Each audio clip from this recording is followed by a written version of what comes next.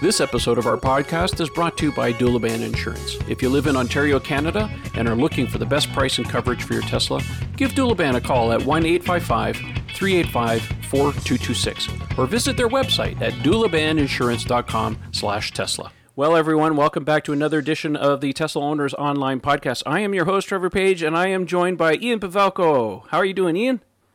I'm alive, and I've slept somewhat.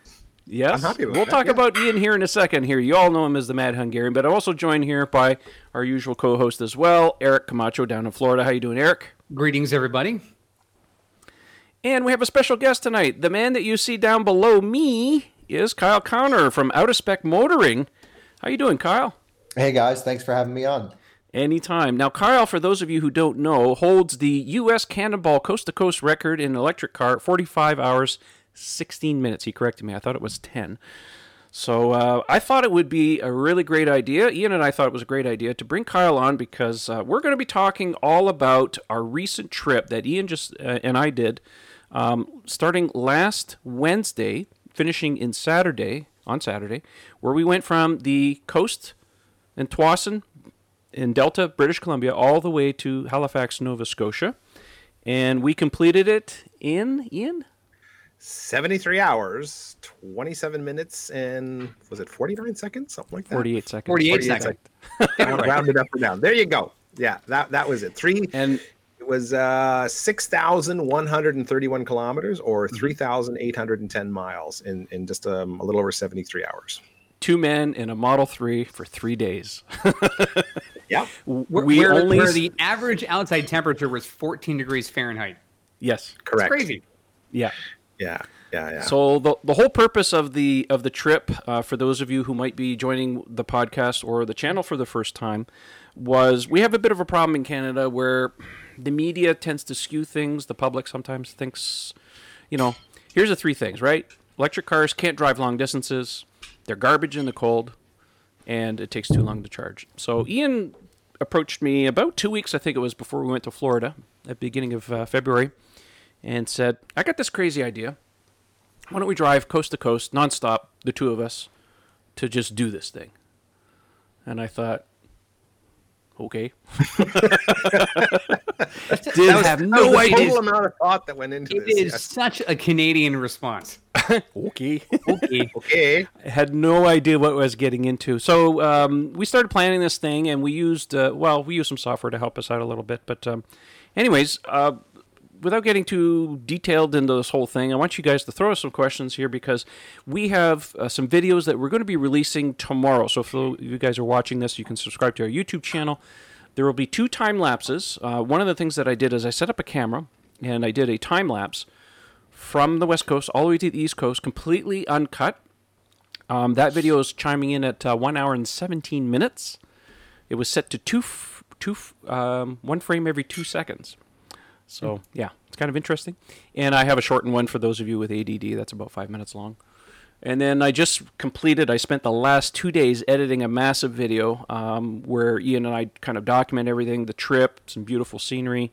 We had a little fun there, too, to kind of mix it up a little bit. And it came out really good. So that'll all be released tomorrow, so you guys can check that out on the YouTube channel along with this podcast. So having said that, why don't you guys fire some questions at us, and let's go and see where it takes us. Well, I'm going to let our esteemed guest Kyle go first because he's accomplished this here in the U.S. So, Kyle, why don't you fire away?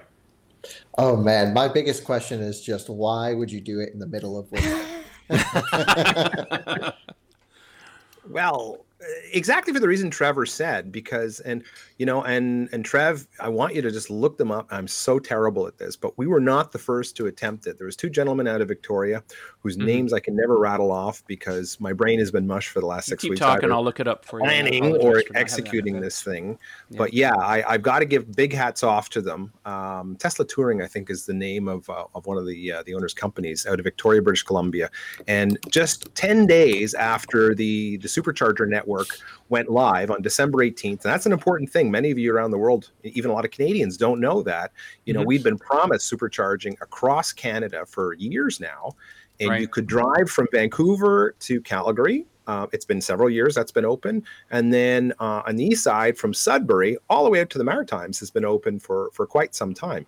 but the center of the country, like virtually half the country, was dark. I mean, there was a cup, you could find L2s. A number of people have done famous trips across. I think probably the best known was Tesla X Canada, which did it in their Model X, towing a solar power trailer. But I mean, that was a matter of months to go across the country. And they were on a publicity tour to raise EV awareness. I mean, it was an outstanding trip. And then they went back into the US. But no one could really do it at high speed until Tesla finally, like overnight, literally, on December 18th, lit up the whole center of the country, 20 new stations, all V3s, which was super exciting. It's like, who's going to do it? So these two gentlemen out of Victoria had a go at it on December 28th, but they had a super tight timeline. And the weather, it was really nasty at that point. So I think they'd resorted to staying overnight in some hotels. They made some stops, but by the time they hit Sudbury, they just knew they were going to run out of time. So they had to turn around and go back. So Kevin and Dawn, and I can't seem to find their last name. That's such a bummer that happened. I didn't even know about that. That's crazy. Yeah, well, they actually got picked up in the media. CBC News was covering it, and they had some decent coverage on Facebook. But since so much of the Twitter world lives on Twitter, this tends to be where I guess Elon and Tesla, that's where their social media is. So it didn't get really the attention I think it deserved. But as soon as they lit up the network, I was like, "Oh, we got to do it." I saw them. I was cheering them on. I was like, "I hope they do it." And then when I saw they didn't, I thought someone else has got to have a go.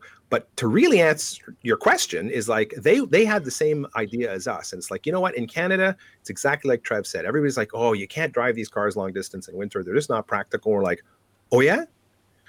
Hold my Timmies. Yeah. Hold my cup of Hold Timmies. my Timmies. Yeah. Watch this. So that's really, we wanted to bust that myth. And we know someone's going to go out and do it quicker in summer. Maybe even somebody here on screen. I wonder who. But, that's fine. I mean, I'm really kind of hoping that's going to happen. But we really, really wanted the first run to be in winter to say, yeah, there's no more excuse. You can do this. You can do this fast in the dead of winter. That was the point. That was really the point. I mean, you guys are now the Roger Bannister of EV drivers in Canada, right? Like the idea of being the first to do this amazing feat, knowing that at some point the expectation is someone will best the number. Sure. Whether it's, as you pointed out, in summer where ideal conditions and the roads are much more smoother. There's obviously no snow and other issues to contend with in the winter, where your overall kilowatt energy consumption is a lot lower because you're not, trying to heat the car every time you're stopping. I mean, there's a lot of different factors that play into what the numbers will end up becoming, but to be able to be the first pair to do it is amazing on its own right. Now, imagine if someone says, well, I'm going to try to do it as my own driver, just doing it solo. There'll be someone who's going to go out there and do it, like I said, over summer. There'll be someone who'll do it in the fastest do it in the Model S coming out. I mean, there's all sorts of different ways to look at this, but ideally it goes to show the power of the supercharging network. To me, that's the greatest takeaway, is what V3 charging has brought into the Tesla universe.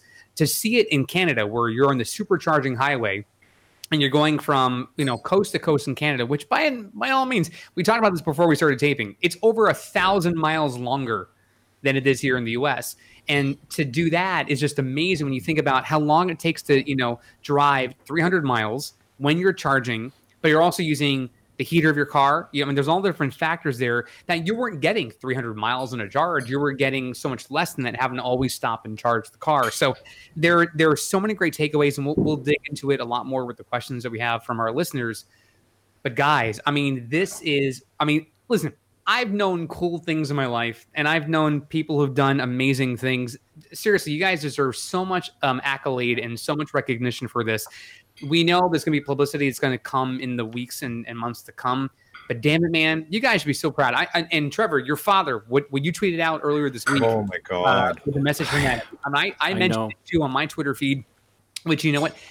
Normally, men don't sort of, look at other guys and say, hey, you know what? I want to recognize and acknowledge what you guys have done. For your dad to be the kind of person who, again, most of our dads don't tend to be that kind of parent, right? They sort of let the moms handle the emotional side of things. For your dad to come out and say that, and then for you to share it publicly to the world, to let people know that even he recognizes, listen, you're going to look back at this just like I look back on my life now, and how meaningful that is, which is why I made the Roger Bannister reference, because you will be from here on out known as being the first to have done this. No matter what records fall in the years to come, you were the first, and that's something to be very proud of.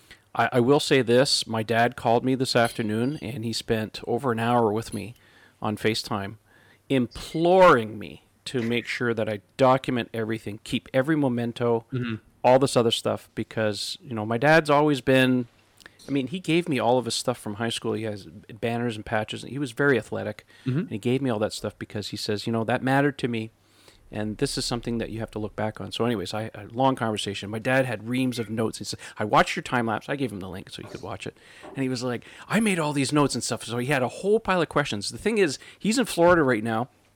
You know, he's a snowbird, and he goes off and he tells his buddies what I did and stuff. And of course, his buddies are all asking him questions. He says, well, I don't have the exact answers right now. Let me talk to him first. So he's got all this list of stuff. So I said, Dad, don't worry. A lot of it's going to be covered in the video, and you guys like to watch TV in the videos and stuff. So subscribe to the channel and you'll be able to watch that. But yeah, no, when he was on the phone, he actually implored both of us, Ian, to make sure that we keep the jackets, keep like every memento that we have. That poster board that the guys gave us with the route, that hold on to that. Don't yeah, that's going in my office, and I'll make a duplicate for you. It's not fair that we. I appreciate that. Thank you. That's cool. My dad. Well, I wasn't going to suggest it, but my dad said, make sure you tell Ian to get you a copy too. So. Oh hell yeah, yeah. Yeah, these guys. We stopped. Where was it? Was it? It was in Kelowna. No, that was in Kamloops. It was in Kamloops. That's right. So these two guys approached us. And a map of North America of all the supercharging stations. It's like a great big poster on Coroplast. On Coroplast, it's like, oh God, I hope it fits in the car. Yeah, that's amazing. It was amazing. We had some great stories. I mean, of people that we've met along the way. It was fascinating. I mean, Ian's got probably one of the best stories. Yes. God, which supercharging stop was that? My God, the days just blended together. I forget. It would have been around, I think, somewhere around before or after Thunder Bay. We were into the sunlight. It was lunchtime on day 2, so it was after Thunder Bay, whatever the next one is after Thunder Bay, going towards North Bay.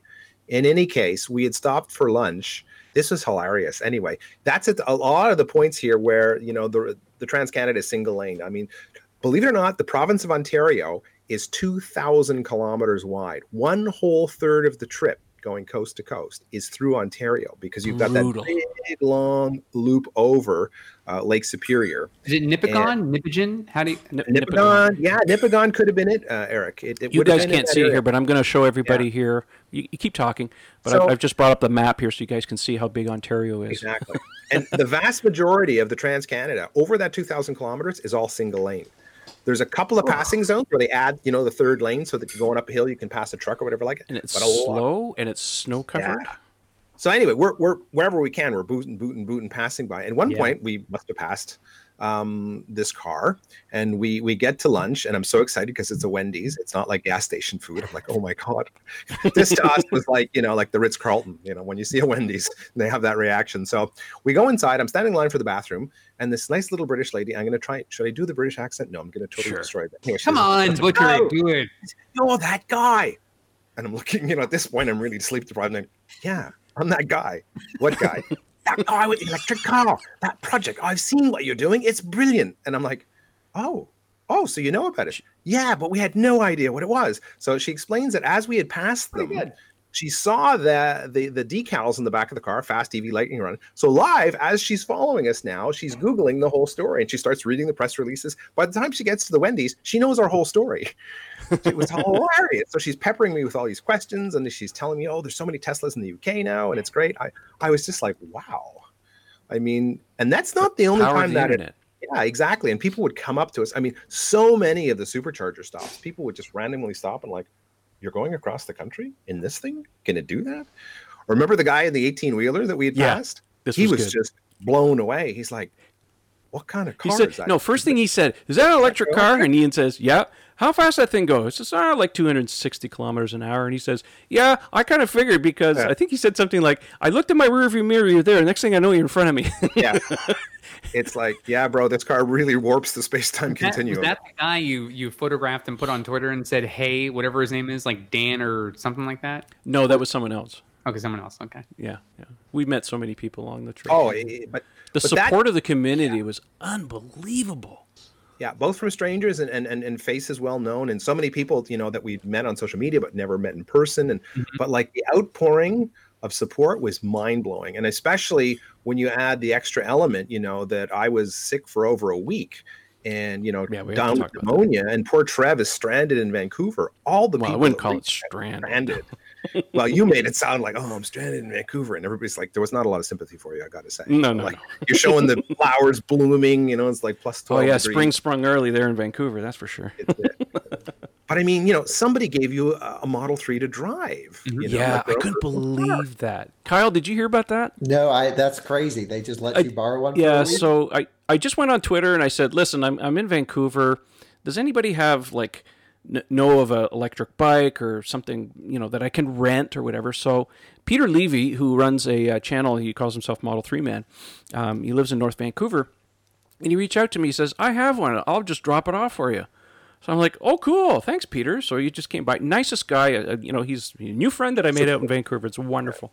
So he let me let me have his bike for a week, and I took it around Stanley Park because it's beautiful there. And then another random stranger, he prefers to remain anonymous, but he knows who he is.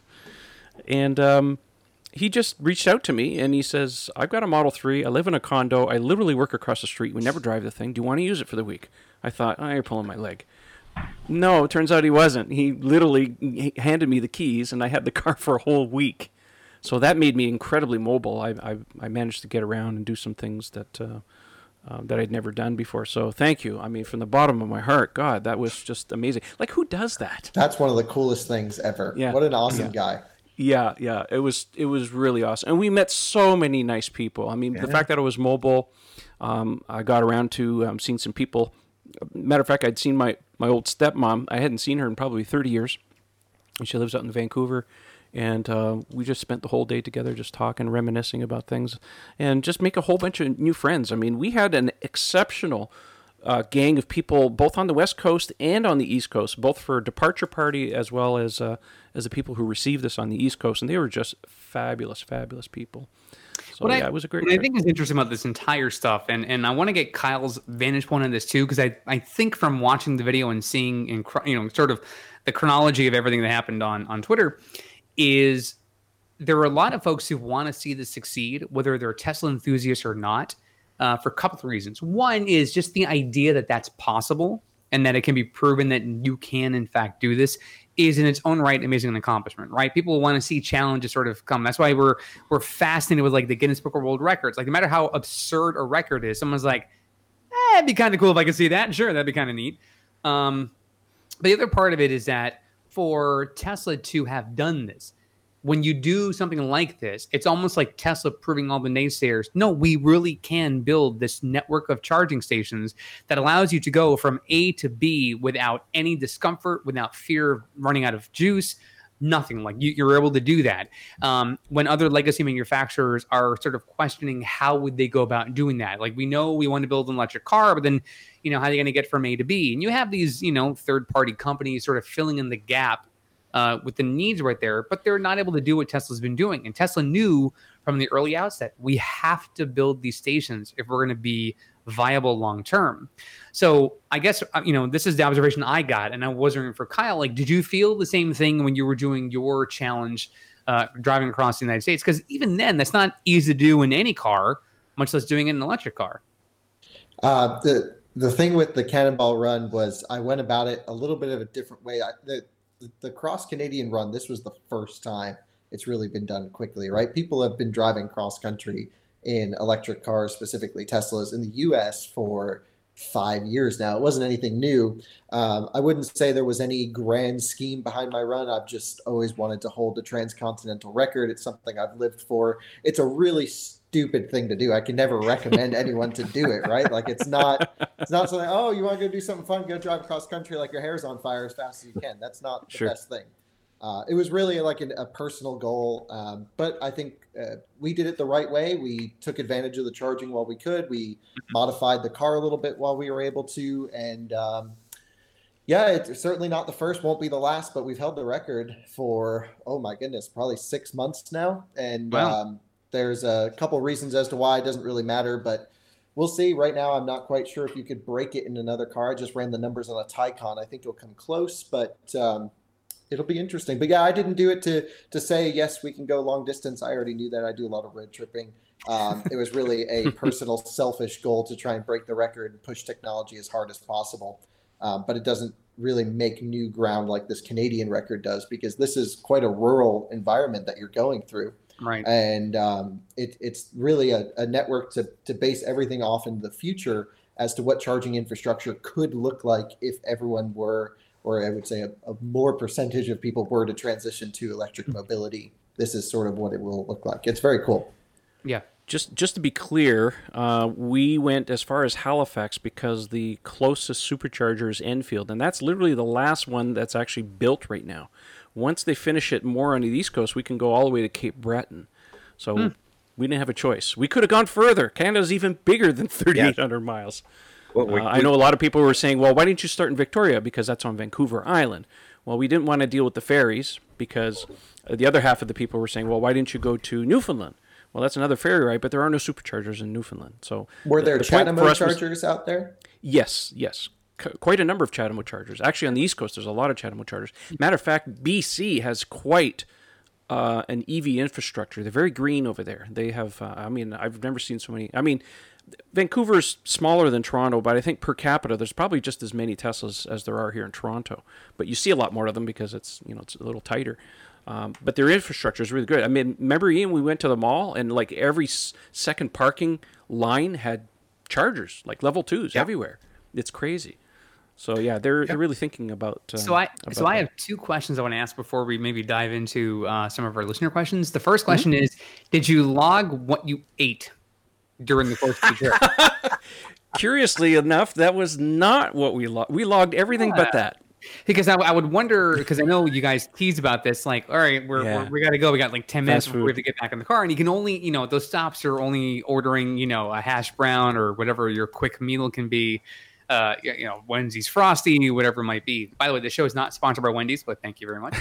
But I kind of wonder, like your dad mentioned, like trying to recollect everything you can, document everything you can. True. I would imagine, how many calories did you guys really gain on this trip? Because you're basically sedentary for the most part. The car is handling most of the commute. You're not doing a whole lot, and you're when you get out, it's use the bathroom, grab a quick bite, and you're back in the car and on the road again. I know. For me, because I packed some basic groceries to take with us, I mostly subsided on baby carrots, granola bars, apples, a couple of chocolate bars, and water. That was basically it. Fun fact for you: baby carrots are just carrots shaved down to be small. Yeah, of course. Now, some people think that they actually grow them to be. No, I know that. We didn't really eat a lot of fast food, to be honest with you. We would stop at the odd. I mean, when the charge was long enough, we would sit down, maybe have a Subway or something like that. But it wasn't burgers the whole time and stuff. We did treat ourselves on the way back, but not on the way out. There was just no time. Yeah. No. And my other question is, who drove the most? Ian did. Yeah, and I wish we'd done a better job of logging that. I think if we put our brains together, Trev, we could probably go back. Well, we know what superchargers we reached. Correct. And we know basically who was driving at the time we arrived at the supercharger. So because we locked the mileage, we would know who did what. Roughly speaking, I want to say, I guess off the top of my head, is I did about 2/3 of it. Okay. Would probably be something like that, give or take. I was a social media guy. He was communications officer. Yeah, communications officer, flight engineer, navigator. Speaking of which, I should mention, I think one of the reasons we got so much attention and interaction on this is because not only did I post on Twitter, but I decided to use this app called Glimpse, which is a live tracking function. And I tell you, how many people we have? We had over 1,500 people watching us at any given time, cheering us on. And because it's live. And everybody knew when we stopped the supercharge because the car would stop moving at that point. Even my dad, he was asking me, like, how do I follow it? He's not a computer guy. I said, just here's Glimpse. That's all you need. And he was like, okay, that's cool. So he was able to follow And then everybody had a riot with when you would run into the hotel and then go on a mad search for the restroom. Because I had it on my phone, right? It looked like a mouse maze all of a sudden. Like, I know that very well. I can't even go pee without you guys watching me. Yeah. I'll be honest. It's a secret. If you're on a road trip, hotel bathrooms are the best places to stop. Yeah. They are. Walk in like you're a part of the place, and they don't ask any questions. Always clean. That's right. Always clean. I think, Ian, we should take a few minutes and talk about the V3 network. Yeah, there's two things I wanted to talk about in that respect. V3, and then I've been promising everybody I was going to break an exclusive story for the two podcast listeners. You, me, and Kyle are some of the only humans on Earth who really know what happened behind the scenes, because we had some charging challenges. Well, actually not charging challenges, but range challenges. Nothing during the run. During the run, the car worked beautifully. Yes. But there was a few issues. So to answer the first question, and Jim Middleton in the questions comes up to this. Any idea why the charge rate on some of the V3s were so low? Mm-hmm. They were extraordinarily varied. And I mean, I'm going to go back and I'm going to crunch more of the numbers, because when we were driving along, we would log our arrival time at every supercharger. We would then put the state of charge that we entered at, the state of charge we left at, and the total number of minutes. So I won't have a perfect graph, it won't be perfectly curved with the taper, but it'll be a fairly linear affair that'll show us the average charge rate, for starting SOC, finishing SOC in the amount of time. So it'll be really interesting to compare those V2s to V3s. And what shocked Trevor and I is there wasn't a huge difference. The initial bump on the V3, of course, was very high. I would say at least half of them we were hitting like close to 200 or a little over. But the taper then was extreme. It would just come right down. Yeah. And in a lot of cases, it was finishing at a lower rate than some of the V2s were. The V2s tended to be way more consistent, way more linear. Absolutely. So in terms of how much charge we got in a total period of time, I hope by next week to have a lot more data for you guys. We'll talk about it maybe on next week's show. I'll publish it on the Tesla Owners Online Forum. But for a lot of you geeks, I think you're going to find it very interesting. As to why it varied so much, well, two reasons. Trevor and I theorized that there still may be some power supply limitations. We were told that, building out the network, especially in Ontario and parts of the prairies, getting enough power locally to some of these remote locations was a challenge. Some of the towns we're in, like only a few thousand people live there. There's just nothing there. So to be able to pull in enough current, in some of these regions, I think is a bit of a problem. That's why in some areas, not all the stalls were working.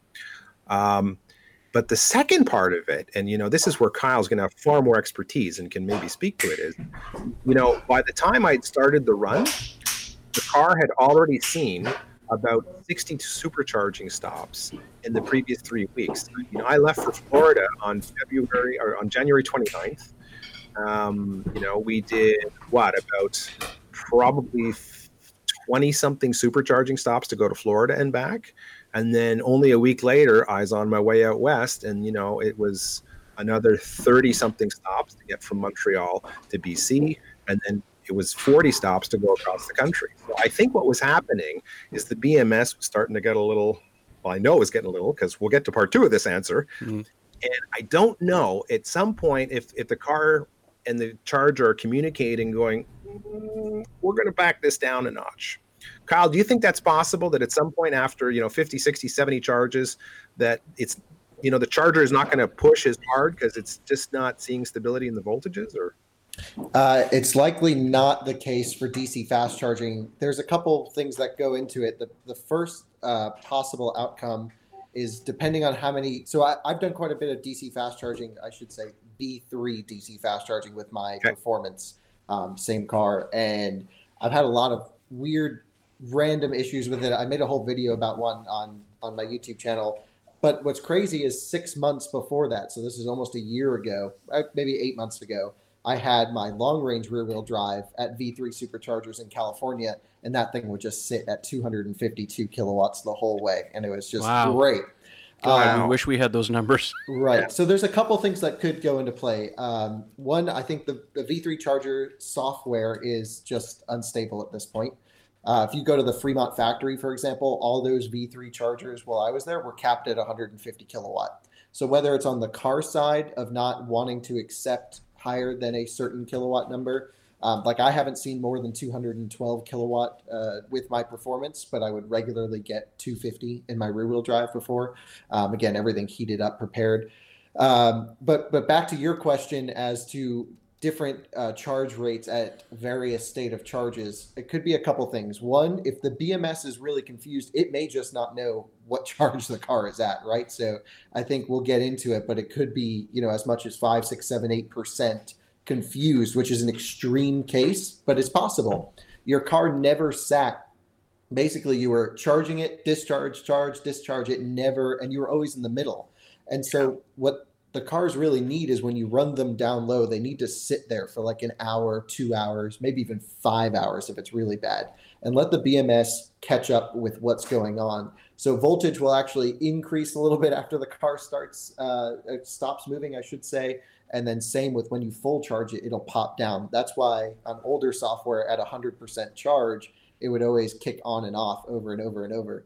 Because it was always just pushing those voltages up as it would bleed the pack across all of the individual bricks. The Model 3 has 4. But I would say that would be the biggest factor. Other than that, it's just random V3 software issues that I have yet to track down. I don't know. I'm sure there's multiple different ones, but it's probably a combination of all the above. But if everything's to spec, if your battery's at the right temperature, if the chargers are performing the same, you should ideally get the same maximum kilowatt rate per side. Now, the other side of it is if you turn off HVAC in the car and that's not using anything, because if you run the heater, it'll actually pull down the numbers on the screen. Sure. That's the car is still pulling that power. It just doesn't. It shows you what's going into the battery after losses, basically. Yeah, our observation was with V3 is I think what was the most we ever got, Ian? 204, right? Once. Well, that's it. On the westbound leg, the highest we ever peaked at was 204. However, when I went out to Vancouver, I saw as high as 240, and the temperatures were on average about 5 to 10 degrees colder. Now, I think I was driving the car hard enough, that the battery pack probably itself wasn't very different in temperature. It stayed warm because the car was just running. So I don't think that would be but it was weird that it was, like I tweeted out several times, like, wow, V3, I love it. It's amazing. It was always in the 200s. And then it was maybe half as good coming back. And this is why I was confused, but no, thanks, Kyle. That's very the last bit, like you were mentioning, the temperature related wise, when the car preconditions for supercharging, first off, the motors are less effective at producing waste heat at speed versus low speed, but also the heating target, I believe, is 26 or 30 degrees Celsius. However, if you get the battery pack hotter, like 40 or even 50 degrees Celsius, so red hot, and the warmer it is, the less resistive, connections are in the pack, basically, so it can accept more power. I believe that preconditioning for supercharging still doesn't get the battery hot enough to get a full 250 kilowatts. You really just got to rag on that car. And the Model 3 is so efficient that it doesn't produce enough waste heat while driving, that even if it's raining or cold outside, it will actually cool down mid-drive. And that's why you probably got preconditioning for each stop popping up, is my guess. Actually, Ian. Yeah, that was really weird. It was random. It was about 50%. And it could be that because, in certain areas we were driving the car hard enough that I guess it was keeping it warm. But yeah, it'd be interesting to index that. That's another thing we should have noted. It's like, did it precondition or not? But we didn't see it very often, honestly. Just anecdotally from my memory, because it's pretty obvious when it comes up on the screen because we'd always have a supercharger in the nav, and we didn't see preconditioning very often. Sometimes it would pop up 15 minutes before, sometimes 2 minutes before, and often sometimes not at all. Never. Yeah. Right. And now, so my guess is just the car never warmed up to the point to accept 250 kilowatt. Yeah. And also it really only does that from 11 to like 20% on the current charge profiles. It's super conservative. Okay. See, as we dig at it, there's more, because going out, I was being a lot more aggressive. I was dropping into the single digit SOCs quite often. For reasons I'm about to explain, we didn't do that coming back. We did once, Trev, didn't we? Yeah. We did. It was a squeaker. But so here's what happened. On the trip out there, I was somewhere, I want to say it was Manitoba or Saskatchewan. It's a bit, but middle of the prairies. I'm chooching along, and it was a little bit hillier. We tend to think of the prairies as being very, very, very flat. It's not completely true. As you get towards the end of them and you get nearer to Calgary, they start to get a little hilly. And I was what? I was watching the SOC, and I watched the consumption graphs very, very carefully. And at one point, I'm watching the consumption graph, and I'm predicting my arrival SOC, and I'm thinking, I'm going to come out 2-3%. For me, that's like, whew, lap of luxury. So all of a sudden, it's like, no, it's telling me it's going to be closer to 1%. So I really start backing off. I was cruising along about 125. I back it off to 115, and it's stable. It's not going up. It's not going down. It's predicting 1. Okay, good. And then all of a sudden, I'm feeling the car starting to pull a little power, and it's never done that to me. Even at 1%, it'll hold highway speed on level ground, whatever it is, 60, 70, 80 miles an hour, whatever it is. It'll hold that speed. It starts to pull power. And now I'm getting nervous. So I back off. I'm drafting trucks and so on. And all of a sudden I go to climb this hill, and my heart sank. It was like 100, 90, 80, 70, 60 kilometers an hour, 50 kilometers an hour. I'm not at the top of the hill. And all of a sudden, weak, pull up. Like the car is just freaking out. All the alarm lights come on. 1% still on the screen. She dies. Turn on the hazards, pull the car over. It stopped. I bricked it, man. I couldn't believe it. Not on a run. This is on his initial run out west. Going out, exactly. Very clear. Exactly. So 1% still showing, and this has never happened. I've ran the car past 0 and it still runs. But at 1%, she shut down. So I'm 1.5 kilometers, friends, exactly 1 mile from the supercharger. If I'd made the top of the hill, I would have coasted down the other side. Call the tow truck. 15 minutes later, thank God, guy comes out. Nicest guy on earth. So excited. It was the second Tesla he'd ever towed in his life. He knew everything about it. Are we going to put the rear wheel dollies on? Because otherwise, your pump's going to spin. It's going to cause problems. We got to make sure those wheels don't turn. He was all into it. I loved it. It's like Tesla actually does training at towing companies all across the country. He'd actually gotten Tesla training. I was really blown away. And I just called some random guy. I didn't even think to call Tesla roadside assistance. It's like, I want somebody here now. I'm freaking out. So tow truck guy shows up. We get it to the charger, bang, plugs it in, whatever. And it started charging, no problem. Right away, everything came back normally. But not long after, when I was driving further out west, Kyle, you called me just to check up on me. And, I said, Kyle, what the hell? And you said, well, this is the whole thing you just explained. It's like if you're doing lots of fast charges and you're staying, in that center zone of the pack, you're only charging like from 20 to 40 or 25 to 50, or you're never going all the way to the bottom. You're never going all the way to the top. And more importantly, you're not letting it sit at full charge or sit at low SOC. The BMS just starts to go out of whack. And I pushed it to the point where 1% was now effectively, the bottom or lower than the normal bottom. But friends, that's not where our story ends. That was the first incident. So coming back, this is part of the reason, we were conservative with our charging. And, Trev and I calculate that we could have shaved a good hour and a half, maybe 2 hours off if we went down into single digits and didn't charge as much as we did. But, on the first go around, I just wanted to make it. We had to make it. It put the fear of God into us. It did. So, we were often coming in with 15-20% left in the pack, and this is probably why we didn't get the max V3 charging speed. 100% why. Yep. There you go. So the whole thing starts to make sense to me now. But on the way back, we flew along after a successful run. After a successful run, Trev had actually ran it down to 5%, and everything was good. We still made it in. I don't think it was pulling power on you or anything. It was running nice at 5 in the cold. So I'm thinking the car now it's back in its happy place. We're not going to 1, but we can run it down to 5 and everything's good. So we make the run, yay, big party, and we start driving for home the next day. Well, we're getting to the end of New Brunswick on the border of Quebec. And again, it's very, very hilly. It's just nothing but a series of hills. We've got a pretty good headwind going. BMS is predicting we're going to arrive at the charger with Brown 7-8%, big, fat, and happy for me. That's fine, no problem, not even close to 5. We're going up one of the last hills. We're about 17 kilometers away, or about 11 miles, and the same thing starts to happen. We're going up, and the car's on cruise at 120, and I just see the speed starting to drop. I'm like, did the cruise come off?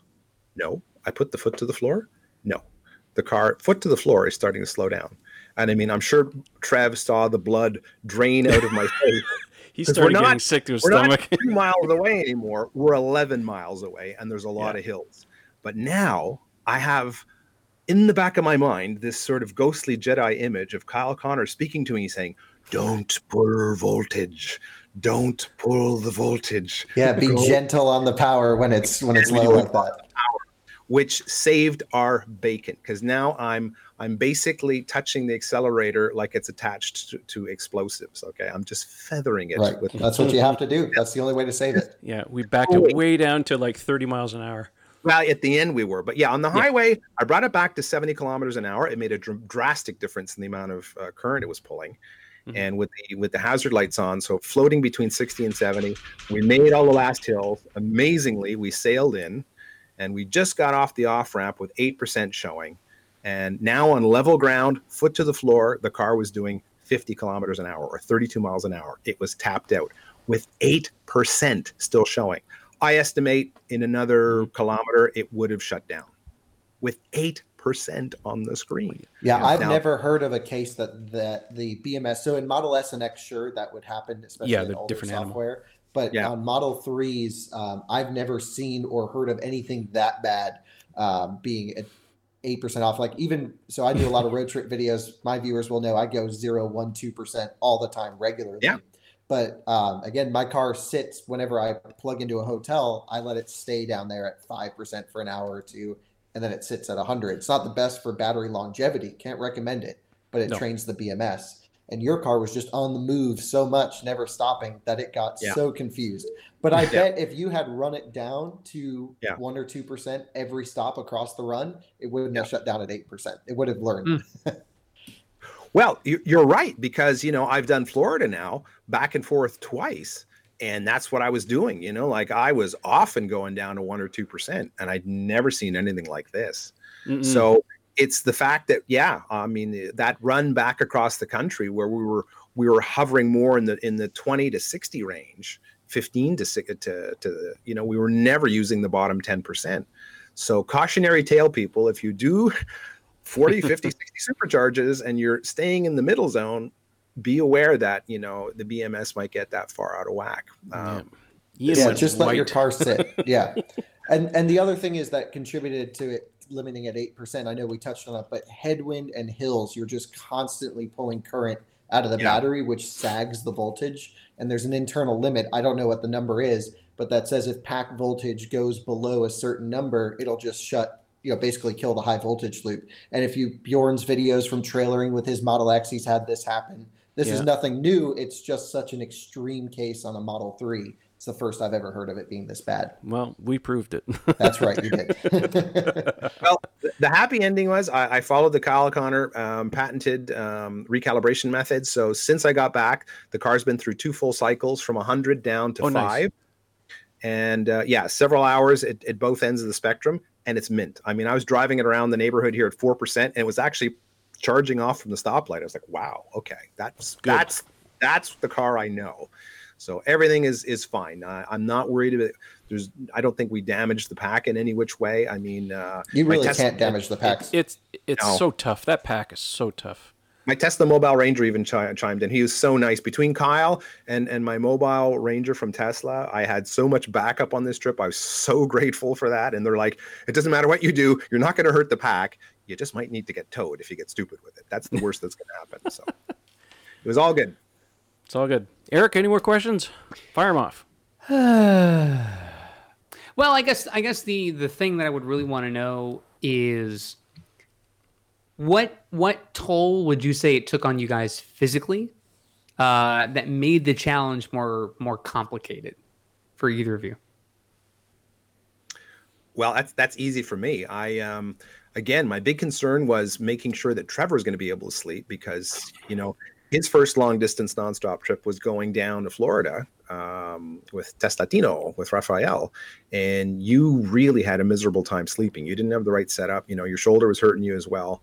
So, I'd slept many times in cars and, it's not a restful sleep, but it was enough that I could be functional. I wasn't too concerned about it, but I really want to make sure that Trev was all set up okay. It turns out I was the one that had trouble sleeping. Now, part of it could be that my system was pretty shot. I had to overcome pneumonia on the way out. It's a whole story unto itself that you can read on the 2 blog. but I didn't start out with a full mental or physical SOC. So yeah, I wasn't my best self, but I was having so much fun. I was so high on adrenaline the first 2 days. It really didn't matter. I mean, I absolutely adored doing this trip. And I think the only physical toll it took was on day 3, the morning of, when I woke up. I actually was overwhelmed with nausea. Yeah, he was sick. Yeah, I just felt like that's it. Any minute now, I'm going to have to roll the window down, and whatever I decide for breakfast is going out. I will mention one thing, because one of the questions my dad asked me this afternoon, because he was watching like a hawk the time lapse, and he says, at one point you guys were out there and you pulled over to the side of the road. No rhyme or reason. Why was that? I said, that's because Ian was feeling really ill at that point, and he asked me to take over driving. FineLab has a line of protective coatings that were engineered to protect your Tesla's paint, leather, carpet, plastic, and wheels, effectively blocking all those UV rays and environmental factors before they ever get to ruin your brand new baby. FineLab offers a complete line of car care products and ceramic coatings for both the do-it-yourselfer and professional detailers. Did we mention we also have the world's first self-healing coating? Check us out at finelab.com, that's spelled FEYNLAB, to see the science behind the self-healing. Check out our product catalog and click Contact Us for a free quote from a certified installer in your area. FineLab and Tesla, we were meant for each other. Yeah, that's the only time on the entire trip where we stopped. We didn't stop at a supercharger. Like, we never did that in the entire trip. And I was like, well, it was only to switch seats. Like, we didn't spend any time there. Was just a switch. So, and then, but you did feel better after a while once you got back into the seat. Yeah, I rested for a while, and amazingly, the best thing for me to make me feel better was to start driving again. And I reiterate that. And anybody who's driven this car these long distances, Kyle, I think you can speak to that too. It's astonishing how you don't get tired of driving these cars. I've never owned another car like it. Eric, it's the same thing for you. No matter how far you drive the car, you just want to get back in and go again. And after all the hell I'd been through in those, getting back in the seat to do that last stretch to go into Halifax is like, this is my happy place. Right. I mean, right away. When we were down for Cars and Coffee at Evanex last year, we before the event, we're going up to Cape Canaveral, and that's not an easy drive, even for people who live in South Florida. There's easily 3 hours plus on a good day. And you get there and you're just, you're driving up first thing in the morning. You're trying to get to the park right when it opens. You're trying to experience the entire day, because unlike Disney, the hours are a little bit different. But when you get there, you're not tired. You just like, okay, let's just go at it. Now, I've been up since 4 a.m., but let's go. And then you're done from the day. You're exhausted from the theme park. You get back in your car and you're like, hey, all right, we're gonna go eat. Okay, let's go eat. Let's go. And it's amazing how the car makes you drive. I mean, listen. Every Tesla owner knows this. The driving experience is made so much more relaxing because there's less to have to worry about. There's less buttons and gizmos and lights and diodes and whatever. Just you get in, you put the shifter down, and you just go. So, I'm glad that's the case. I know that sickness made a difference, but because of that, I had a follow-up question as you were talking about that. Did the delay in the start date? Would the weather have made a difference if you had left when you originally planned on it, or did your sickness help? Was the weather better when you left than what it would have been if you left the week before? Yeah, definitely. So many things conspired on this trip. I'm reading about a person that's like, oh, the universe made it so that no. I'm very logical, scientifically minded. No, the universe made it all happen. Yeah, no, but this was a little weird. And I mean, there's even more to this story that I can't tell, but Please, I will tell. Enlighten us. I mean, we have so much time. We have so much time, but no. I'm gonna save. I'm gonna eke out. I've told you guys the BMS story. That was a little post show. We wanted to make sure we had a good run behind us before I talked about that, but I thought it was important that everybody hear about that, and we lend some understanding to it. But there is more to the story that conspired as to why I had to stay in Calgary for a week, but thank God we did, because there's no way I would have survived the reaction to the antibiotics, and certainly not pneumonia. So that was a huge blessing that I got to stay there with my friends. It was a big blessing in disguise. And big shout out to my friends John and Natalie. Oh my God, they were so amazing, looking after me, giving me a home. John had all sorts of fun with it in Facebook, showing little condemned signs on his basement door. as his The little door prisoner in closed the with the chair up against the yeah, doorknob, so he and couldn't get out. he put an authentic like Black Plague, the X across the house sign thing on the basement. Oh yeah, he had a great time. By the with way, it. Too much fun. if you're an avid follower of the show, or maybe you're new to the podcast, understand that this man, when he was down in Florida earlier this year in January, on his way down to Florida, his wife was unfortunately ill. They go Yeah. to a hospital in Central Florida, and they find out, yeah, you got the flu. So then not only was she getting drugs, he's getting drugs from some dog pharmacy somewhere.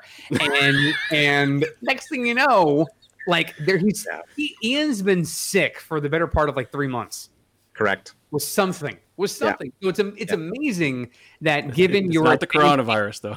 given your advanced age, you could do such an amazing thing. Advanced stage. Look at you.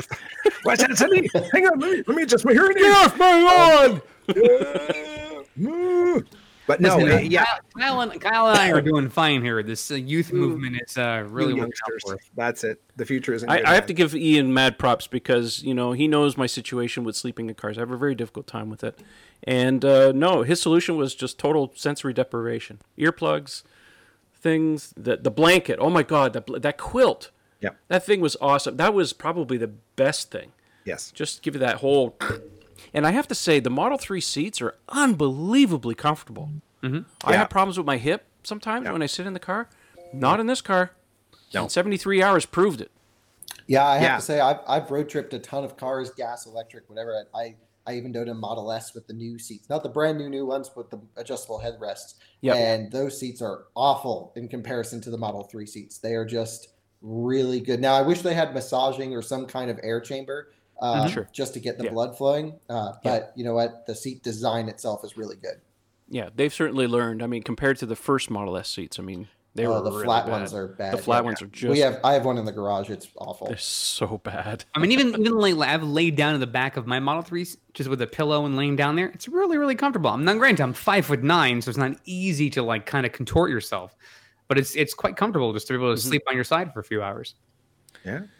All right, well, let's go back to the questions here. Someone's asking about, is it possible to do the trip on an SR Plus in all seasons or just the warmer temps? In the colder temps, do you think the superchargers are close enough to make it to each one? Yeah, absolutely. I should say that one of the nice things is the average distance between the superchargers across the country is about 150 kilometers, or 90 miles, let's call it. Some of them are as close as about 100 kilometers apart, or 62, 65 miles. The furthest we had to go, I think, was about 220, 230. Which would translate to One of them was we had to skip, remember, because it was down completely. two We of had them. to do two of them. There's Maple Creek, Yes. and on the other side of Lake Superior, what was the other one that was down? But it's still Eula something? I forget Uppsala. what it's called. Uppsala, that's it. Thank you. Uppsala was down. That's it. But strangely, the longest one, I went back and looked at the logs, is from Deep River to Castleman. So this is, as you come Yes. around, there's Sudbury, there's North Bay, then you have Deep River, and then there's a long stretch. And we could have stopped in Ottawa, which would have made it a much shorter hop. But the Ottawa it's in one the- is way downtown. It's a giant time sink. You don't want to do Oh, that. Yeah, total. Yeah, I want to go shopping, no problem. But that wasn't on our agenda. So we went to Castleman, and that wound up being about 230 kilometers. And you could easily do that in an SR Plus. The only thing is, I would think if it was extremely cold, you might want to moderate your speed a little bit. Absolutely. But we were never using more than about 65% of the pack in almost all the cases. And this is in the cold, and this is with the foot down. So, on an SR driven at normal, saner speeds. And we had comfortable temperatures in the car. We never cheated. No. We have, somebody's caught me with it up to about 25. And they're like, oh my God, you guys are princesses? What's this? 25 degrees Celsius. 75 degrees Fahrenheit. Right. Well, someone else is asking, can you comment on the general road conditions along Highway 1? Variable. I would say the most impressive part is Ontario. Even though it's some of the most rural, the conditions are outstanding. The road is impeccably maintained. There's hardly a crack or a hole anywhere on it. That's true. The line markings were great, which was really helpful because especially when it's shared lanes for passing and things, it was hard in some of the other areas. But yeah, Ontario did a tremendous job of maintaining the roads. The prairies were pretty good. You know, you got a little bit of ruts and some holes, whatever, here and there. It's in the video. You'll see. Yeah, you'll see that. But the nice part is going across the prairies, you have 4 lanes almost the whole way. Yeah. You know, the limit's 110. So you can get a pretty good groove going across the prairies. The toughest one for me was actually in British Columbia, because in large portions, when you're going through the Rockies, the line markings, either the paint is faded away that you can't see it, or they put so much gravel and sand on the ground that it completely obliterates the line markings. And it makes it really sketchy because you can't see where you can pass and where you can't. So that was a bit problematic. The other thing too is you really don't want to follow anybody close in BC, because the amount of rocks you pick up. Like when my friend John brought me for a tour through Banff National Park, he got a rock in his windshield for like the 3rd time this year. He was not happy. This is just from a car passing him. Whack! Poof.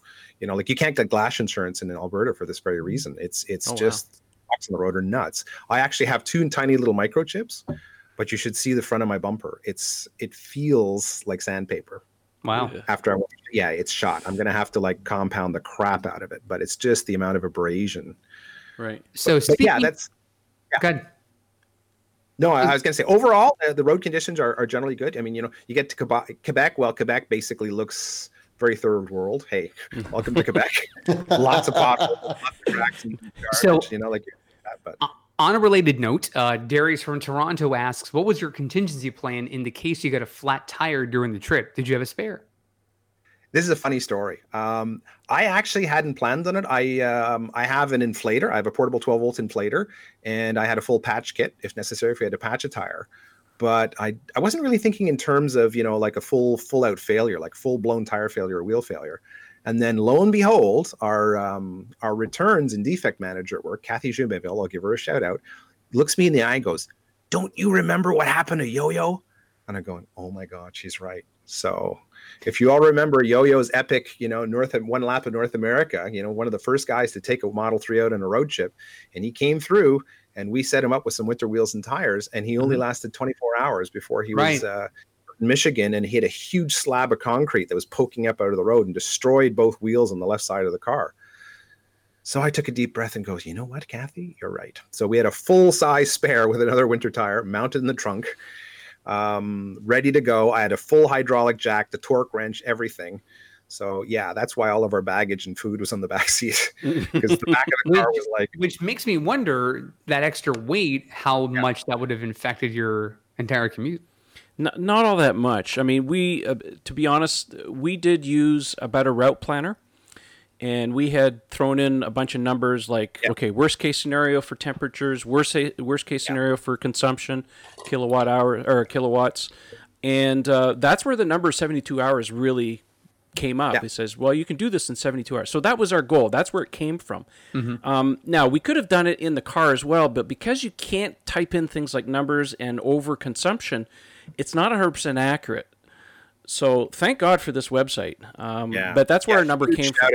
Huge shout out to A Better Route Planner. You guys were very, very helpful in giving us confidence on exactly where we could save time and where it paid to stock up and do a little more charging. Yeah, on a trip like this in the winter months, it was a godsend. I mean, you can use the Tesla Nav in there, but you know, it's not as good as this. This thing is unbelievable. I mean, would you guys recommend that for most people going long distances, or let the car navigation do it if they're not trying to do a cannonball? Well, no, you know what? For average road trips, you know, a few hundred miles, you're okay to use the built-in Tesla one, not a problem. But on something like this, where we were in a time crunch. It was a godsend. That's exactly it. And I think Kyle would agree. For the average human who's just wants to get from point A to point B and doesn't want any hassle, the Tesla Nav works very, very nicely. If weather conditions turn sour, it's going to tell you to slow down. It's going to do all the right things. It's a very, very safe system. If you want to do it fast, A Better Route Planner is the way to go. It's much slicker. 100% agreed. Yeah. So Maggie and Vic have related questions. Maggie asks, at any point in the journey, did you think that, hey, this is more than we can handle, especially when Ian started to get sick? And Vic's question, very related, was, did you ever think to yourselves, this is crazy, why are we doing this? Answer to the first question was, I didn't, even when I was starting to feel nauseous, and it wasn't from the car's motion, it was actually from fatigue. I learned so much about the human body. You will get nauseous from fatigue. I didn't think that was a thing. It's a thing. So, you know, I knew that if I just got enough rest and a little bit more to eat or some water, I'd recover from that.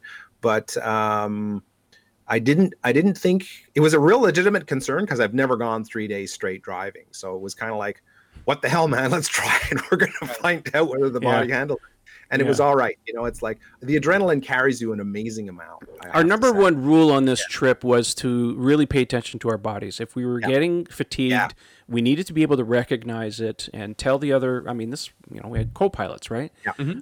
And that worked exceptionally well for us. So. Yeah. Exactly. As far as the crazy part of it, like, is this too much to do or whatever? Or was it no? Oh no. I think for me, you know, when we crossed the 2/3 mark, that's when I was like, okay, we got this. Yeah, I really felt that. Yep, I agree. I mean, you know, the most stressful part was going around the Great Lakes, especially when I woke up in the middle of the night and I looked at you and like, bro, what happened? Like, why you look so stressed? There, I didn't think we were going to make it. You know, when you miscalculated the charge, because I was getting all these weird algorithms off the top of my head in terms of, okay, take the remaining battery SOC, multiply by 2, then add a factor of this. You know, it's like, I got it. We did so much. Okay, so this is something we have to bring up. There was a lot of mental gymnastics that we were doing on this trip in terms of SOC calculations and stuff, that we were both kind of like looking at each other and going, like, man, if we have to do this and the average person doesn't know how to do this or doesn't see the pattern, oh my God, how are they going to do that? I'm not to say that it's impossible. It's just that when we're doing this in a time crunch and we're not really stopping and and we're spending so little time at the superchargers and not really doing long distance charges, that there's, like I said, there's a lot of mental gymnastics we had to go through. Like we were doing, you know, calculations as far as, you know, what kind of buffer we should give ourselves, what are the temperatures, I mean, looking at the weather, do we have a headwind? There's a lot of these things. I mean, if you're just doing a normal road trip, not like us two goons, and not trying to do like a cannonball thing, and let's say you charge 80%, wow, okay, it's no big deal. But, you know, we were doing the hopscotch thing, right? Try to get a low SOC, charge as much as you need, plus a little tiny buffer to get to the next one, just rinse and repeat. So I have a question about that, and I really want to keep it on your run, but I want to share my experience because I think it's pretty similar. Yes. So a lot of my road trips, you know, I'm always just ripping it from place to place, but on the Cannonball specifically, it was charge until the car tapers, basically below 120 kilowatt. I didn't want to spend any time below 120 kilowatt charging, just between 120 and 150 on version 2s.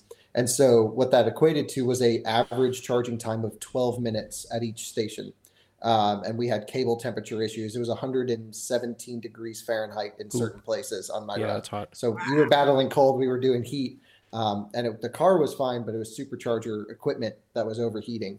And I guess the way I would look at it is, okay, the car thinks we'll get there. Let's say we start tapering at 120 kilowatt. It says, all right, we'll get there at 9%, right? It's great. We'll start off our drive normally, and then whatever we have left over, it's pedal to the metal, you know, 140 plus miles an hour, and then we pull in dead.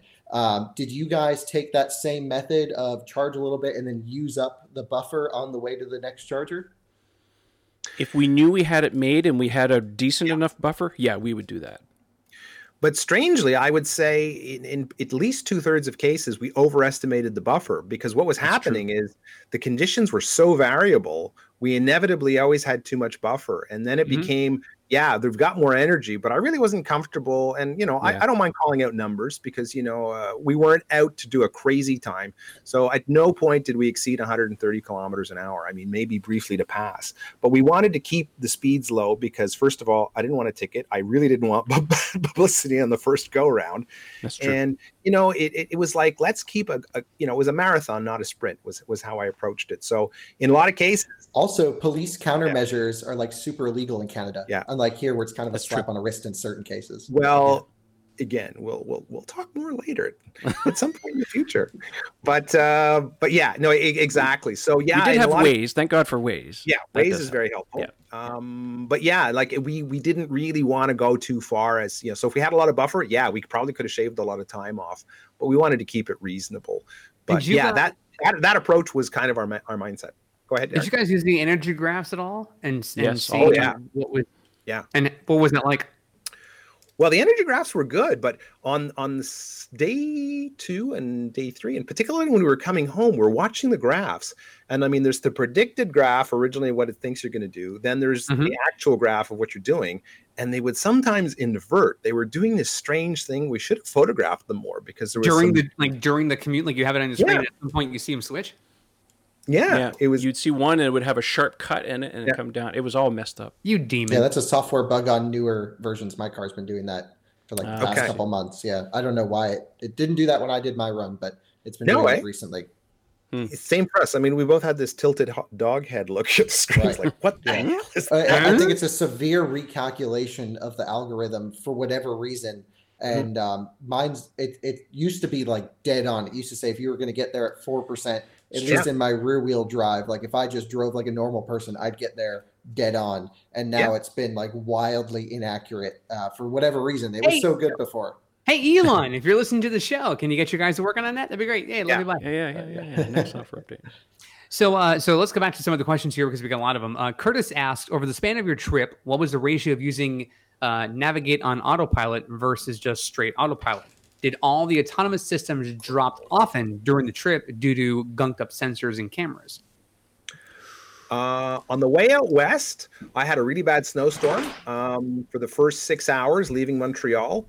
And on my very first leg, me, the idiot who reads everything and likes to be up and thinks he's hip to what he needs to prepare, didn't even occur to me to put any sort of hydrophobic coating on the front radar. Massive fail.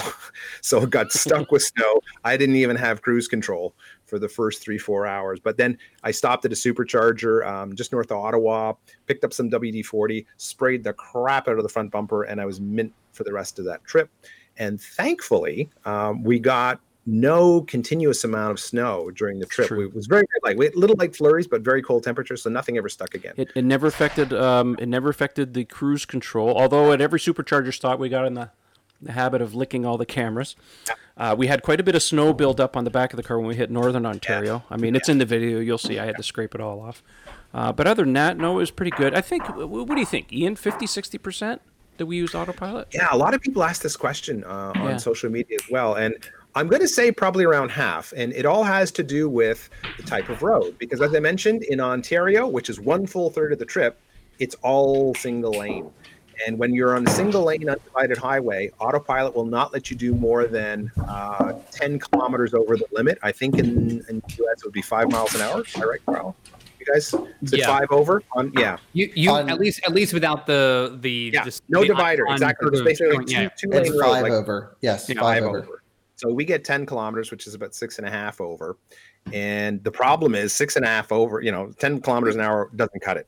So the minute we're on any kind of 2-lane road, we were using tax. We had the cruise control going, but you had to manually steer. But you know what? I absolutely love driving those roads. They're long, big, sweeping corners, beautiful roads all the way around. Yeah, it was a joy to drive the car. Scenic, yeah. So I didn't miss autopilot. And I mean, what's that? A day's worth of driving without the autopilot, basically. So yeah, somewhere around 40%, I think, was probably done without it, because same problem going through British Columbia. It's all through the national parks, and it's largely single lane road. All the prairies, and then most of the Maritimes, and of course Quebec, you had full autopilot. So there was like, tuk, tuk. Now, did we have any failures? Sometimes we wouldn't get NOA because we would have cameras blocked, from like salt and water. And that's an ongoing issue. Yeah. But basic autopilot worked almost everywhere all the time. So, I mean, even if you had to change lanes manually, at least for long stretches, the car would lane keep, So we had auto steer and we had TAC. It worked beautifully. Speaking of British Columbia, and Trevor mentioned the spoiler earlier, Bill in British Columbia asked, I don't even try to pronounce the city, is it Tsawwassen? Tsawwassen. Really? It's just Tsawwassen? So many letters that don't even get used. Only taking me 3 weeks. And there's a silent Q in there too. If you watch the time lapse video, you'll see this spelled out, but it's TSAWWASSEN, and it's just Tsawwassen. Tsawwassen the night before Christmas. All right, so Bill in Tsawwassen, British Columbia asks, how effective was the spoiler in reducing or eliminating snow buildup at the rear of the car, and would there have been a difference with it or without it? It did bupkis. I know. The back of the car, not only was there snow buildup, but there was like this sand and salt crust that was like getting on an eighth of an inch thick. It was I know thick. that yes, Michael Bodner and our friend Black Model 3, Zach in California, we're near hospitalization from the pictures of the car. Like it had a crust on it. So yeah, we left it on deliberately. We never took it off. We did. But yeah, no, the problem is most of the snow is coming off the road, and then you get this kind of turbulence effect where it's sucked into low pressure zone in the back of the car. Yeah, there's a low pressure zone. So I think the snow comes up from the back. I don't think the top flow over the spoiler really has much effect. I mean, it does make the car more efficient. I mean, if I remember correctly, it's like 1 or 2%. I think it lowers the drag, that little lip spoiler, but it doesn't do anything to keep the back of the car clean. And that's that.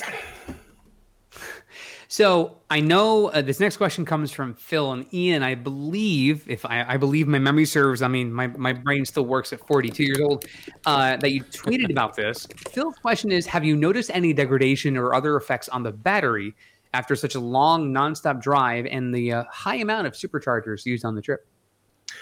Well, the BMS was the big casualty. We just went on at length as to how far out of whack that got. So, the percentage remaining stuff got really strange. I don't think there's any significant degradation of the battery. I did a full range charge last night, and it's now showing me about 460 kilometers, or what's that work out to in miles? About 282, 283 miles available, which isn't bad. In winter, that's typically what it shows me. As the temperatures warm up, it'll get closer to rated range.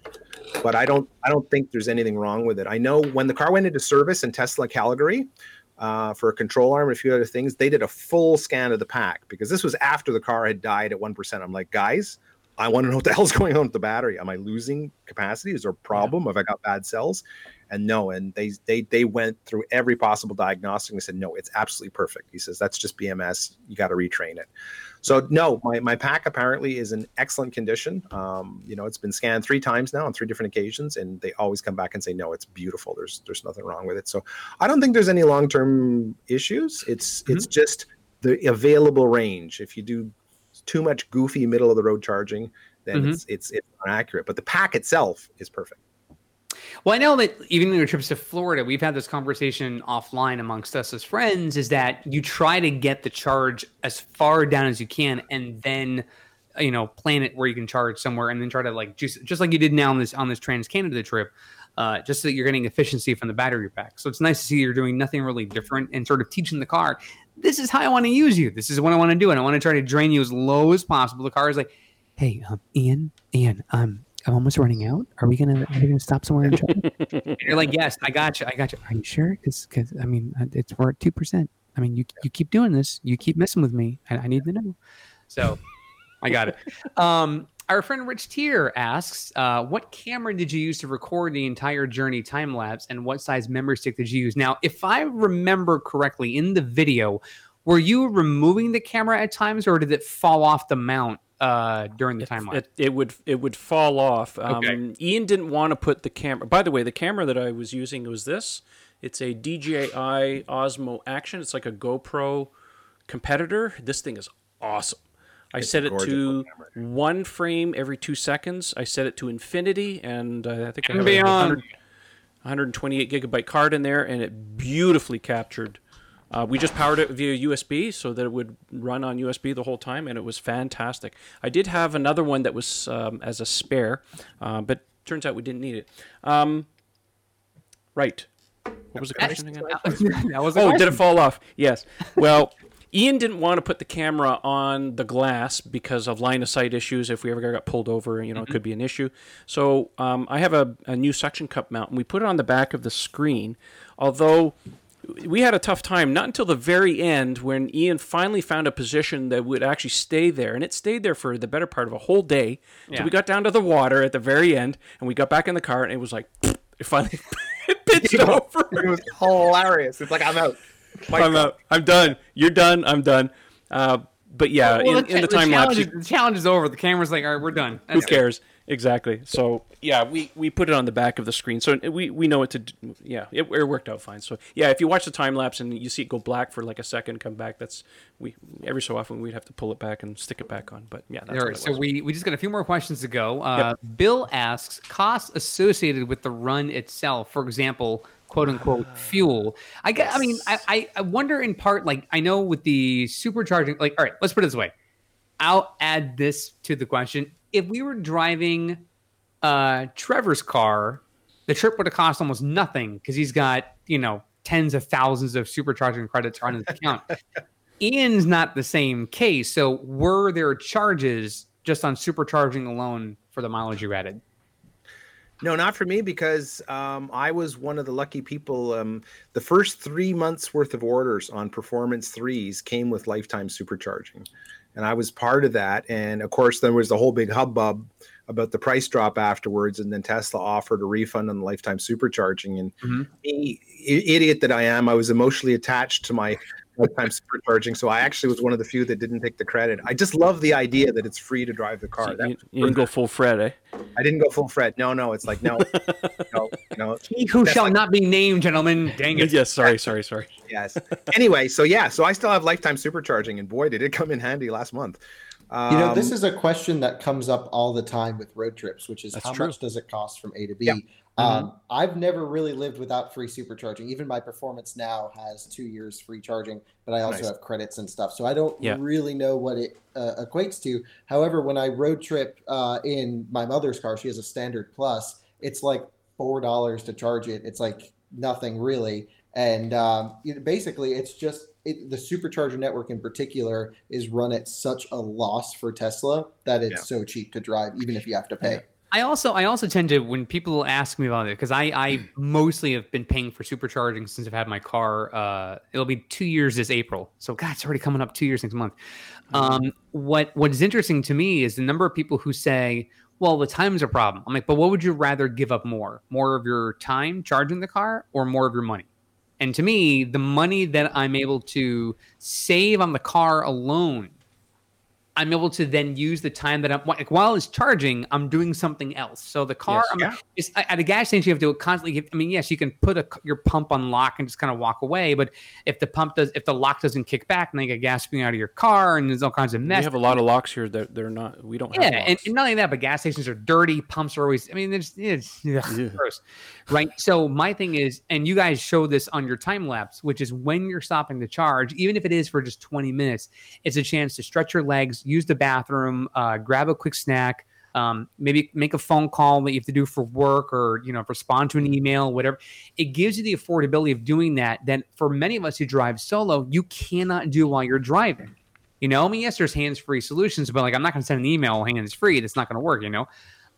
So I think more and more people, if they experience that themselves, realize, well, yeah, I can kind of do a couple things while my car is charging. And with all the infotainment system that the car now has in it, you can watch a YouTube video, you can watch a Netflix show that you're trying to binge watch. If you want to watch The Office before it goes to NBC's Peacock, I mean, there's things that you can do while your car is charging.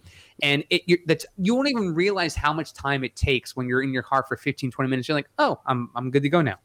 Yeah.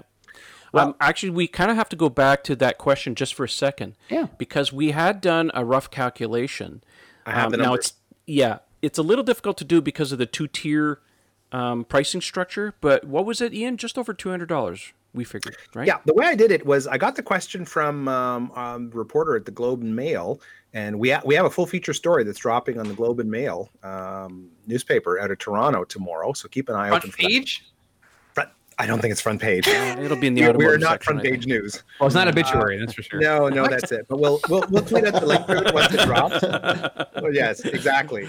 Thank God that's the case. I'll take last page. Thank you. But yeah, so for the Globe and Mail article, the reporter asked me that. He says, "What was the cost in charging us?" And I explained, "Oh, well, I don't pay for it, but we can do a calculation." So across Canada, because in virtually every zone, the way it's structured is you can't resell electricity. So they can't give you like a precise, charge per kilowatt or whatever. So it has to be time-based. And the way it works is anytime you're charging over 60 kilowatts, you're paying 44 cents per minute, and anytime it drops below 60, you're paying 22 cents. And so I sort of, based on all the numbers we had, I came up with an average charge per minute, and I applied it. And I came up with about $280 is what it cost us. Oh, okay. And what he was doing is he wanted to compare it to a Honda Civic, which is a relatively efficient, fuel-efficient car. So at the EPA rated mileage in Canada of 7.1 liters per 100 kilometers, which is what, close to 40 miles to the gallon, or whatever the gas gets, that car would have used $470 worth of fuel. We used $280 by my calculations. And now, for the purposes of the article, because I wanted it to be fair, I want to use EPA Honda number to EPA Tesla number at EPA rated range. So if you drove the speed limit in summer, you should only use about $200 worth of supercharging. So it's pretty amazing. I mean, it's like 35-40% of what it will cost you to drive a Civic across the country. Do you think you spent more money on food or fuel? Well, no, we definitely ate more in food. I just submitted the receipts today, and I was astonished. I demanded filet mignon at every stop. Yeah, I'm kidding. No, is it a business write-off? Yes, thank God. Thank you to my employer. Fast TV. Fast Wheels. Fast TV. Fast Wheels was our sponsor. Thank you very much, guys. Yes, especially considering all the time we spent. Speaking of which, shout out to the guys at EVAC who received us on the East Coast. This is the Electric Vehicle Association of Atlantic Canada. Atlantic Canada. Those guys were just so wonderful for us. They took us to the Alexander Keith's Brewery, which is amazing, by the way. If you're ever in Halifax, go visit. It's pretty cool. Awesome. So, great guys. Hello, Margaret. And Ken and everybody down there. Yeah. So the last question here, this I think is a good bow to kind of wrap things up here. And they're similar questions. One's from Robert in Toronto, one's from James. The basic question that the two of them are asking is, if you were to ever do this Winter Cannibal run again across Canada, what would you do differently? Whether it's to reduce your time, make it more comfortable, would you do it in a non-Tesla? So what do you think you would do differently next time around? 3 things come to mind. 1, start healthier with a lot more sleep, like lots of rest before I go. Mm-hmm. And no pneumonia. Not pneumonia, exactly. Mm-hmm. Number 2 would be do lots of deep cycling of the battery. Like, I'd plan on 2 or 3 days of rest. While I was resting, the car would go, reset the BMS exactly as Kyle described to make sure that the BMS was prime. And what was the third thing? Calculate our buffers a little better. Thank you. Exactly. And I think that would give me the confidence to do it, because knowing that the BMS was perfect, or close to it, we could run the car down to 1%. Yeah. We could have been a lot thriftier, a lot sharper with our charging, I think it goes without, we should also mention too, is if we were to do this in the summer months, we could easily shave even more time off. Yeah, because everything's more efficient. Would you say you'd shave off more than 5 hours? That's probably about the right number. I would imagine even just road conditions alone, and I know that there's a lot of traffic. Your time lapse shows a ton of tractor trailers in front of you, so you can only go as fast as they're going too. But I would imagine you can go around them. It depends on how brave you want to get. Of course, I'm with you, especially. But I'm saying, in a wintry road, it's one thing to do that when you can clearly see where the tire marks are dug out from the snow, versus on a summer day where you've got the entire lane to contend. I think it's also important to mention too that prior to us doing this run, we couldn't find any official record of anybody crossing Canada nonstop, other than a brief mention of what was it, 2016. Some guys did it in a Passat. A group of guys that documented it quite nicely on a Facebook page, and they did around. I originally thought it was posted at 66 hours, and I've been announcing that. It turns out it was 63. Okay. So they were 4 drivers doing it in summertime in a TDI. So they only had to refuel once every 1,000 kilometers. And they did it in 63. And I'm pretty convinced this can be done in the 60s. If you had a sharp crew, maybe like the man sitting below me here at the helm doing the calculating and the ciphering, you could definitely get it into the 60s in the summer. I'm sure that number is going to get hit. Yeah. So we're not far off. Do you think a person can do this alone? Nonstop? Yeah. No. not without a lot of narcotics, and I really don't recommend that. Yeah, no, 3 days straight, there's no way, not safely. No, you need a minimum of 2 people to do it like that. Yeah, 3 would be a lot more comfortable. 2 is the minimum to be safe. Mm-hmm. I agree. Ian, would you still have a spare in your car if you did it in summer, just for the same reasons, in the event there was a blowout or some other issue?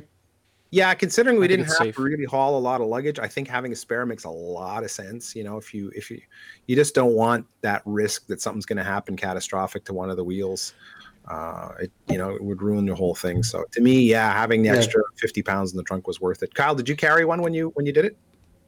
Not on that particular run, but it bit me. So basically, the weight penalty it's minor; it won't affect me really at all. But the thing is, I was on a recent cross-country trip in my performance, not my rear-wheel drive, and hit a pothole in Arizona. I was in the middle of the desert, and it blew out the whole thing and bent the wheel. And which wheels did you have? The 20-inch? Yeah, the 20-inch wheels.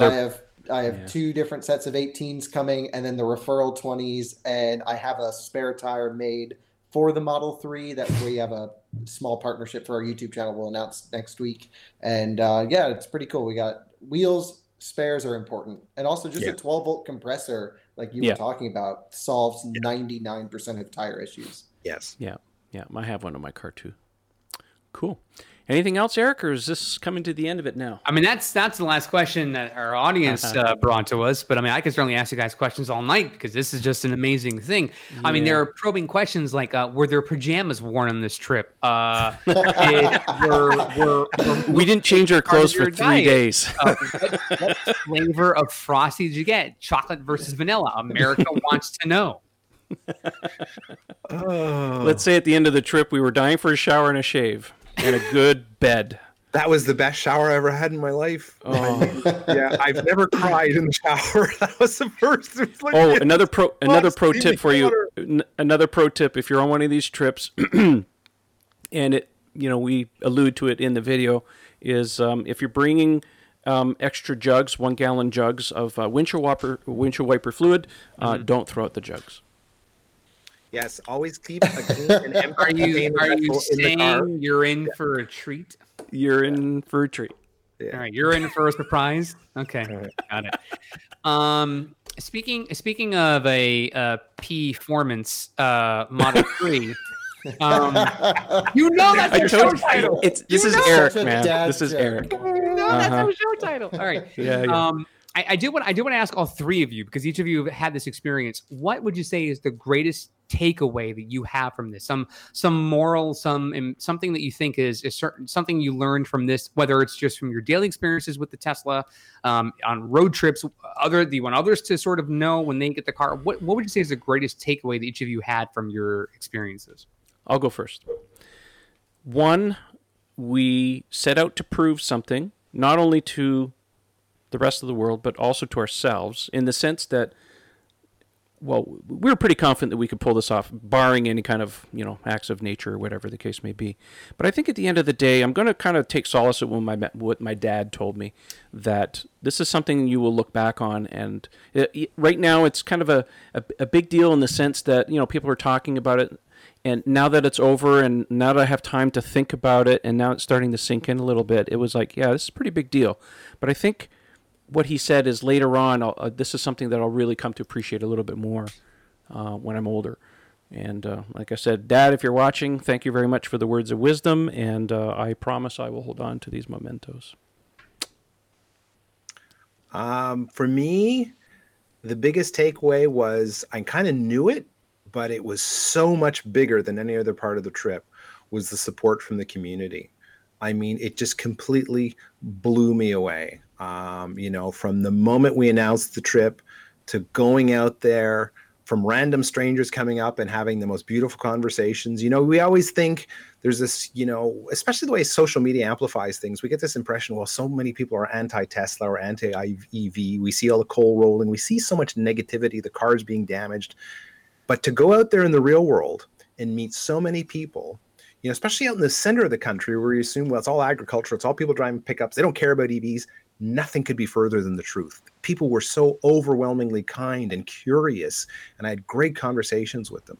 And then, the greater EV community, the Tesla community, the reception we got at the superchargers, and people bringing us coffee and food and like offering sandwiches. Help.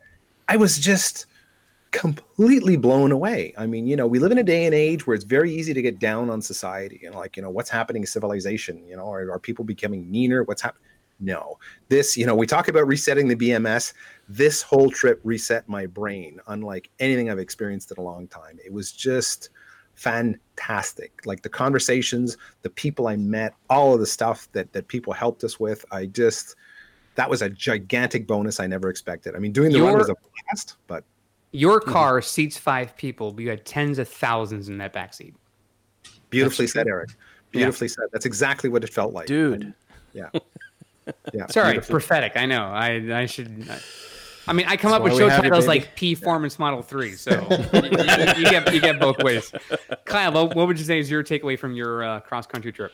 The biggest thing is just adventures are meant to be had, right? So this is just a vessel to adventure in a different way. In my case, it's trying to get from A to B as quickly as possible with new technology. When electric vehicles are mainstream, I'll probably be driving something that runs on unicorn farts. I don't really know.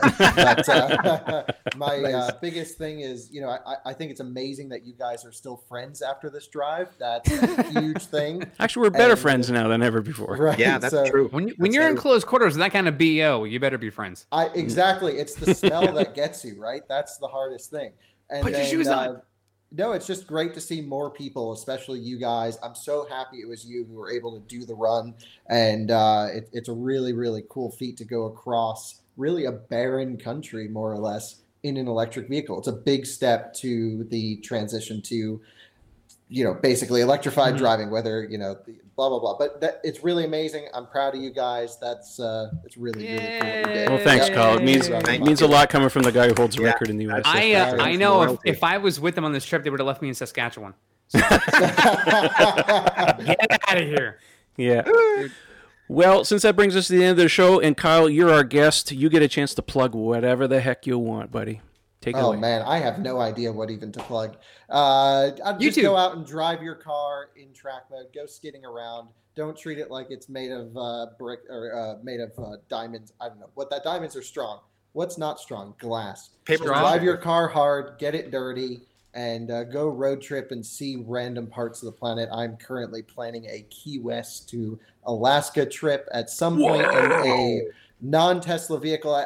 My main focus is really trying to focus on, obviously you can get anywhere you want in a Tesla now. Let's try to see what the legacy manufacturers have to deal with and all the new guys with these new networks. So just go have fun, drive your car, watch our YouTube channel if you want to go to sleep. It's pretty boring, and thanks for having me. Dude, I was watching your video on track mode. I can't wait to go and do it on mine because I got the update. Really well done. I want to switch my tires and just get the hell out there and try it. Well, that's the thing. Come on down. I mean, we have our own track, right? So it's a 2-mile long road course. I'm out there every day screaming around in my performance. There's a good chance Ian and I are coming down in August, so please do. Probably swing by. Yeah, we have a video we're working on. You guys should come. We're putting 4 spare tires on a Model 3 and sending it, and it'll be great. Wow. Awesome.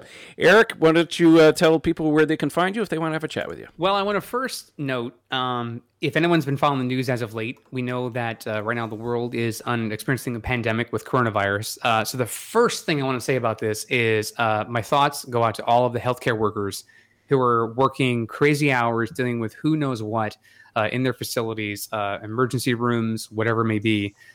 You are the blood and soul fighting this crisis head on, the first to deal with it, many of whom are exposing yourself to the very same virus that you then go home with to your family. So for all of you who are working very hard to find a cure for this disease, to find to work on the antivirus, the scientists, the people in the laboratories, the doctors, the nurses, everyone is basically dealing with this on a daily basis. Thank you so much for all your hard work.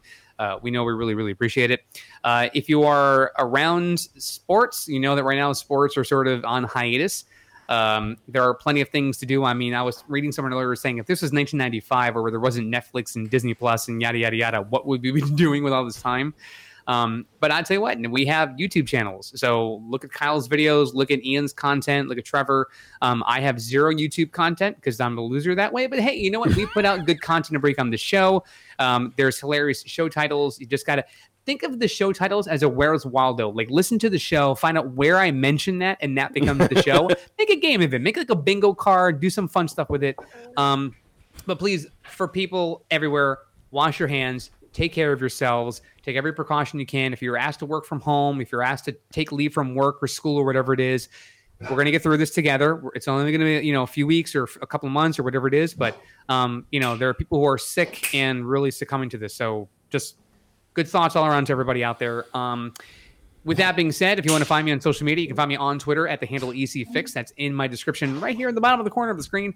Just find me at ECFix. I appreciate all the followers, the comments, the feedback, whatever it is. My nonsense, you tolerate it. My Twitter feed is a mixture of sports, social media, social content. It's politics, is whatever it is. But a lot of Tesla content. These guys are some of the newsbreakers. I'm just the one kind of going, hey, America, if you haven't seen this. But yeah, we certainly appreciate all the support for the show and all the new likes and the subscribers. So please do that. We appreciate also, if you go to subscribe for the show, subscribe on iTunes or whatever it is, unsubscribe, resubscribe again, get the follower count up, put comments. We'd love to find out how we're doing on the show. Hey, leave us some feedback. That's important. Give us feedback. It could be in here on YouTube. You want to give us a lot of thumbs up. We appreciate it. Even the negative comments, people who have criticisms, we certainly welcome that too. I know I can be acerbic at times. If you don't know what that means, get a dictionary. But you know what? It's all for fun. So thanks so much for tuning in, and I'm done now. Trevor, how about you? And those wise words there. No, we have to. Yeah, I'm always last. Ian, you go I'm next. sorry, Ian's been talking so play? much, I totally forget. Yeah, that's right. Take it away, Ian. All right. Well, I would say if you want to follow me on Twitter, it's pretty easy. It's at Ian Pavelko. It's the easiest place to reach me. The Tesla Owners Online Forum. The handle is Mad Hungarian. If you have any technical questions, specifically wheels and tires, I'm glad to help. You can send a private message. You can do it on public, on one of the threads, whatever you like. I'd like to give a quick shout out to my employer, Fast Wheels, for sponsoring us on this crazy adventure. They were hugely helpful. And, I'm very proud to work for them. It's been an incredible experience working there the last 13 years. The very fact that they believed in the idea of developing a line of wheels for EVs was super important to me. They're fully behind it. They want to be leaders in this field. So I'm honored to work for them, and I'm honored that they saw, kind of the potential in the lightning run. And I'm proud to announce that our plans are to make this an annual event. We've been collecting ideas along the way. Maggie and Ken in particular at Electric Vehicle Association of Atlantic Canada gave us some fantastic ideas. So we've been brainstorming at the company, and we think we have some great ideas to allow a huge range of people to participate. You don't have to do it as a cannonball. We're going to have all sorts of different ideas where you can participate, short range, long range, lots of cool ideas. So keep your ears and eyes open for next year. We want to get more people involved in this. We think we can do a much greater job of raising EV awareness across Canada. And that's... this is to be continued, shall we say. Mm-hmm. That's right. Well, that leaves me. You can follow me on Twitter. The handles Model 3 owners, or just look for Tesla Owners Online. And don't forget to join the forum. That's TeslaOwnersOnline.com. There's lots and lots of discussions on there. Hey, you guys are going to be getting Model Ys very soon here, coming this weekend. So jump into the forums. Let us know. Give us pictures. Tell us all about the car. And be looking forward to hearing that. And with that, I also want to say thank you to our sponsors. That's the guys at Fine Lab Ceramic Coatings, the great guys at Evanex who make wonderful accessories, including this thing. I'll talk about this in a future video. And also the guys at Doulaban Insurance. So if you're in the Ontario area and want some really good insurance, give those guys a call. That's it for this show. I know it's a little long, but hey, we had a lot to talk about. Next week, we'll get back together and we'll talk about more stuff on Tesla like we usually do. Thanks for watching, guys, and we'll see you next. Oh, Ian, you got one more thing you want to say? I got one more thing. One more thing we forgot. Steve Jobs has spoken. Yeah, and we often tend to forget it because it's so obvious, but everybody that works at Tesla, everybody from Elon down to the people like keeping the factory clean. My God, did you ever hit it out of the park with these cars and with the supercharging network? This whole trip wouldn't be possible without you. And the fact now that other charging networks are coming up and other OEMs are challenging, like you've revolutionized transportation, and we've just proven even now in Canada, there's no turning back now. So a huge thanks to you guys. And Model Y hits the market this weekend. Yeah, that's right. Yes. Yeah. There's no turning back now, man. We're going full blast. So thank you, Tesla. All right. Thanks for watching, guys. We'll see you on the next one. Take care. Bye. Thanks for listening. Bonsoir tout le monde.